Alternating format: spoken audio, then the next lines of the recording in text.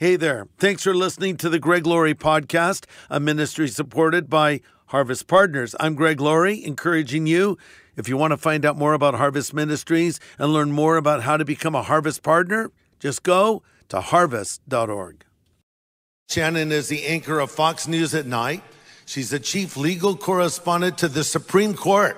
She's a graduate of Liberty University and Florida State University. She earned a degree in law. She started out as an attorney, but then she felt directed to pursue journalism. And we'll talk about that just a little bit. But she is also the author of 2 books, Finding the Bright Side and The Women of the Bible Speak. So we're really glad to have her. Let's give a warm Harvest welcome to Shannon Bream.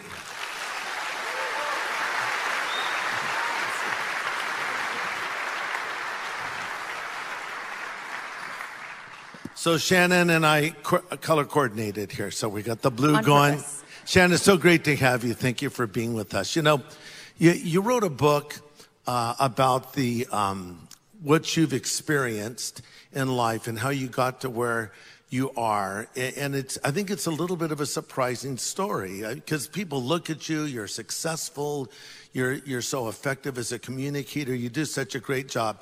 And the most important thing I left out, Shannon is a bright light for Jesus Christ out there, and that's what we appreciate about you the most. Good job.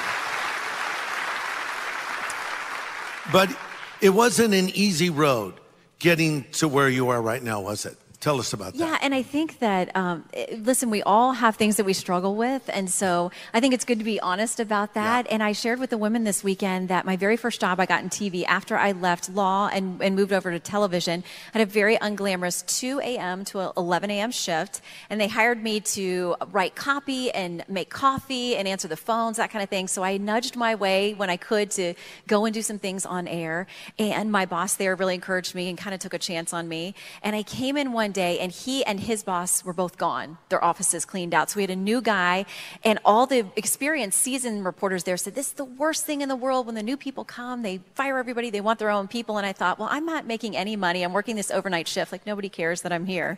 So a couple weeks in to the new guy, I got called in on a Friday afternoon, and I went into the office, and the head of HR was sitting there. And I thought, I'm getting promoted.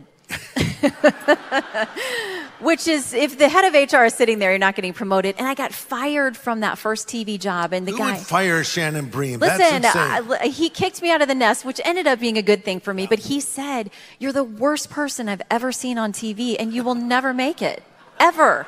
He said, I hope you're a better lawyer than you are a reporter. Wow. Yeah, it was humbling, to say the least.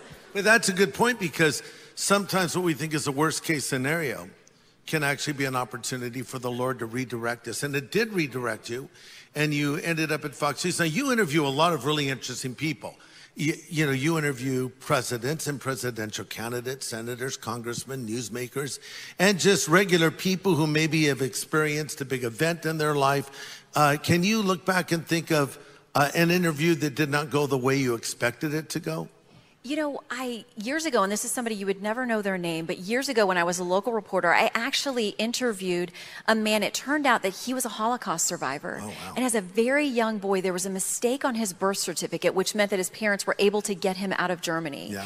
And so he had lost in his entire family. And this amazing story of how he came to the United States, eventually was sponsored and came here. And he had such an enormous appreciation and love for this country. And he sang, God Bless America, and was tearing up through it. And I thought, oh my goodness, this is such a good reminder to me of what people have suffered, what they went through in that time, and to be so grateful for the freedoms that we have here. Yeah. So he was beautiful and unexpected, this older man that I stumbled onto. So they're just people that you meet along the way like that. But then you had some guy that got up and stormed off the set. Oh, yes. I actually, a couple of these times, we were having a very heated debate, as sometimes happens on cable TV. Yeah. And one of the guys was getting so exasperated, and he was like, I am out of here. He rips his mic off and walks off the set. Well, let me explain why I did that. No, I'm joking. You made your point.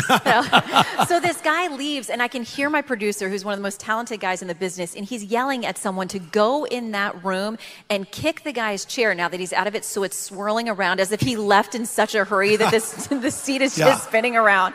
So it was great TV, but at the time I was like, okay, I'm not sure he's ever coming back. He didn't come back that day. Wow.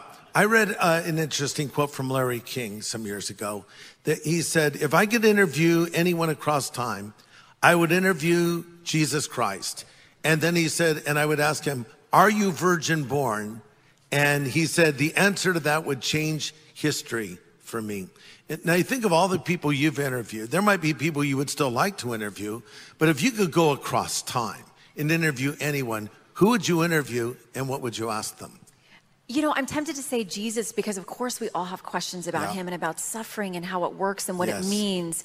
But I actually think I might want to talk to Paul. Wow. You know, he talks about his thorn in the side and what that was, and we've all debated what it was. Right. But he went through so much. And think of his conversion from being someone who prosecuted and persecuted Christians to becoming like the most devout follower of Christ and defender of Christ. And he suffered so many things. I think he would be fascinating to talk to, too. I'd like to ask him, did you know when you were sitting around writing those letters that they would be our Bible today, that we would pour over every word? You know, speaking of a thorn in the flesh, no, we don't know what his thorn in the flesh was. Many commentators think it was some kind of physical affliction, possibly incurred during one of his stonings or other things. He was beaten, shipwrecked, and all these things that happened to Paul. But you had your own thorn in the flesh, so to speak, with your eyes. Tell us about that. Yeah, I had a situation that started several years ago where I woke up suddenly in the middle of the night with one of my eyes just tearing and in searing pain. And it was such an odd occurrence. I thought, I'm not sure how I would have hurt myself while sleeping. Happened again a few weeks later. Then it started happening with both eyes.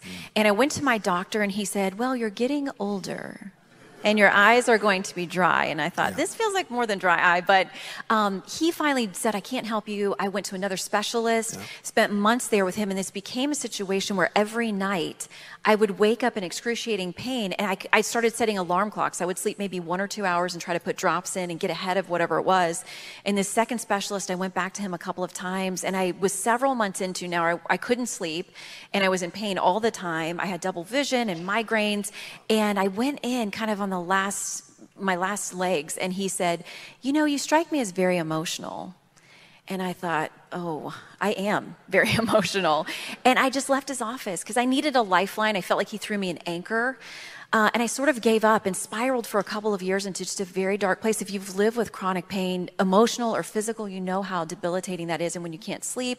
And I really had given up. I started going online to try to find out symptoms or try to figure out what this was. And I always say to people, don't do that because you have like 3 minutes to live if you Google your symptoms. So true.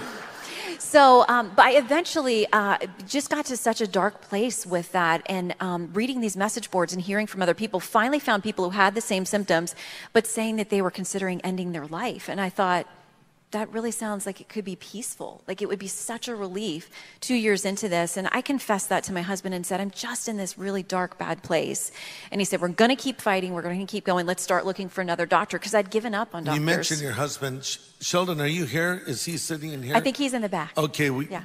Your husband's so fantastic. He Please continue. is amazing. So he said, let's keep going. So I went back to looking for a doctor, found this great cornea specialist that was nearly impossible to get into. And I called the next day, trying not to be emotional. And I said, I know he's hard to get into. Do you have a cancellation list? Could I get on the list? And they said, let me put you on hold for a minute. And the woman came back on and she said, I just had someone cancel for tomorrow and I haven't filled it yet. Would you take it? And I prayed, Lord, if you're not going to heal me, because he doesn't always do that, just give me someone to help me through. And this doctor turned out to be that person. And he was able to diagnose me very quickly, which was the best possible news. But at the end of that first appointment, he said to me, there's something you need to know is that there is no cure for this. And so that was a very difficult journey, but he's been amazing and helped me through. I've had surgeries and things on my eyes that have been an enormous help. And I do tell him all the time, you're an answer to prayer. And he sort of embarrassed, awkward chuckles, but I'm working on him. That's great. Now, you've written this book, The Women of the Bible Speak. And you know, you've written about so many interesting women.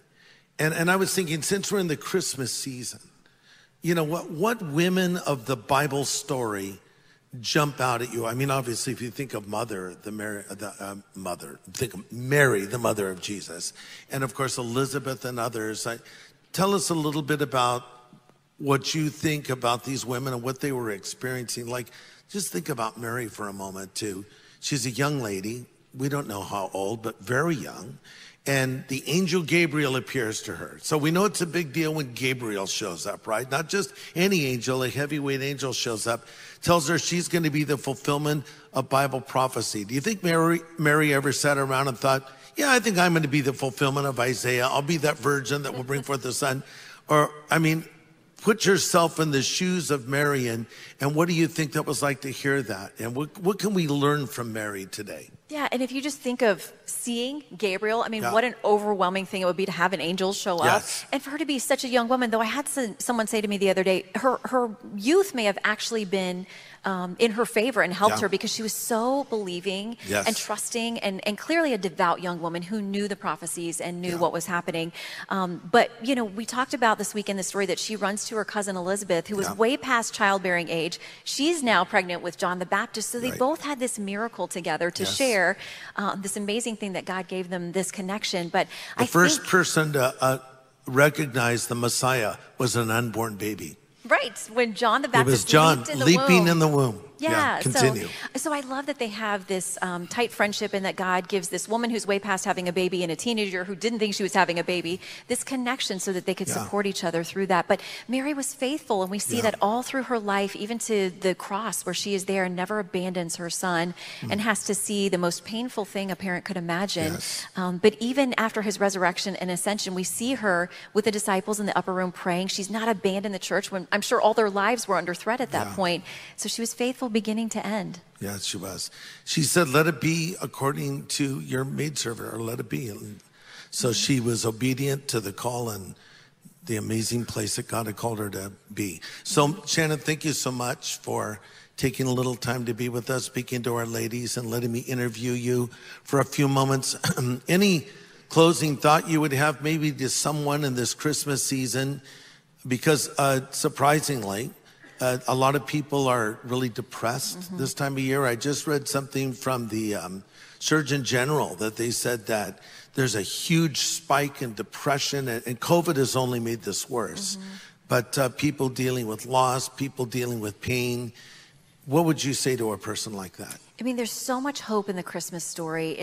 We celebrate and we have the trees and the gifts and those things, but Christ leaving everything to humble himself and take on our skin, our body, to come here and sacrifice changes everything, no matter our circumstances. He knows every detail of your life, whatever you're struggling with. And if you are one of those people who's suffering loss and through the holiday season, it's not super joyful, it's hard and emotional for you. He's in all of that. He sees that. He can redeem every choice, good and bad, that we've made. And he is for you. He's for you. Fantastic. Let's thank Shannon for coming. Thank you, Shannon.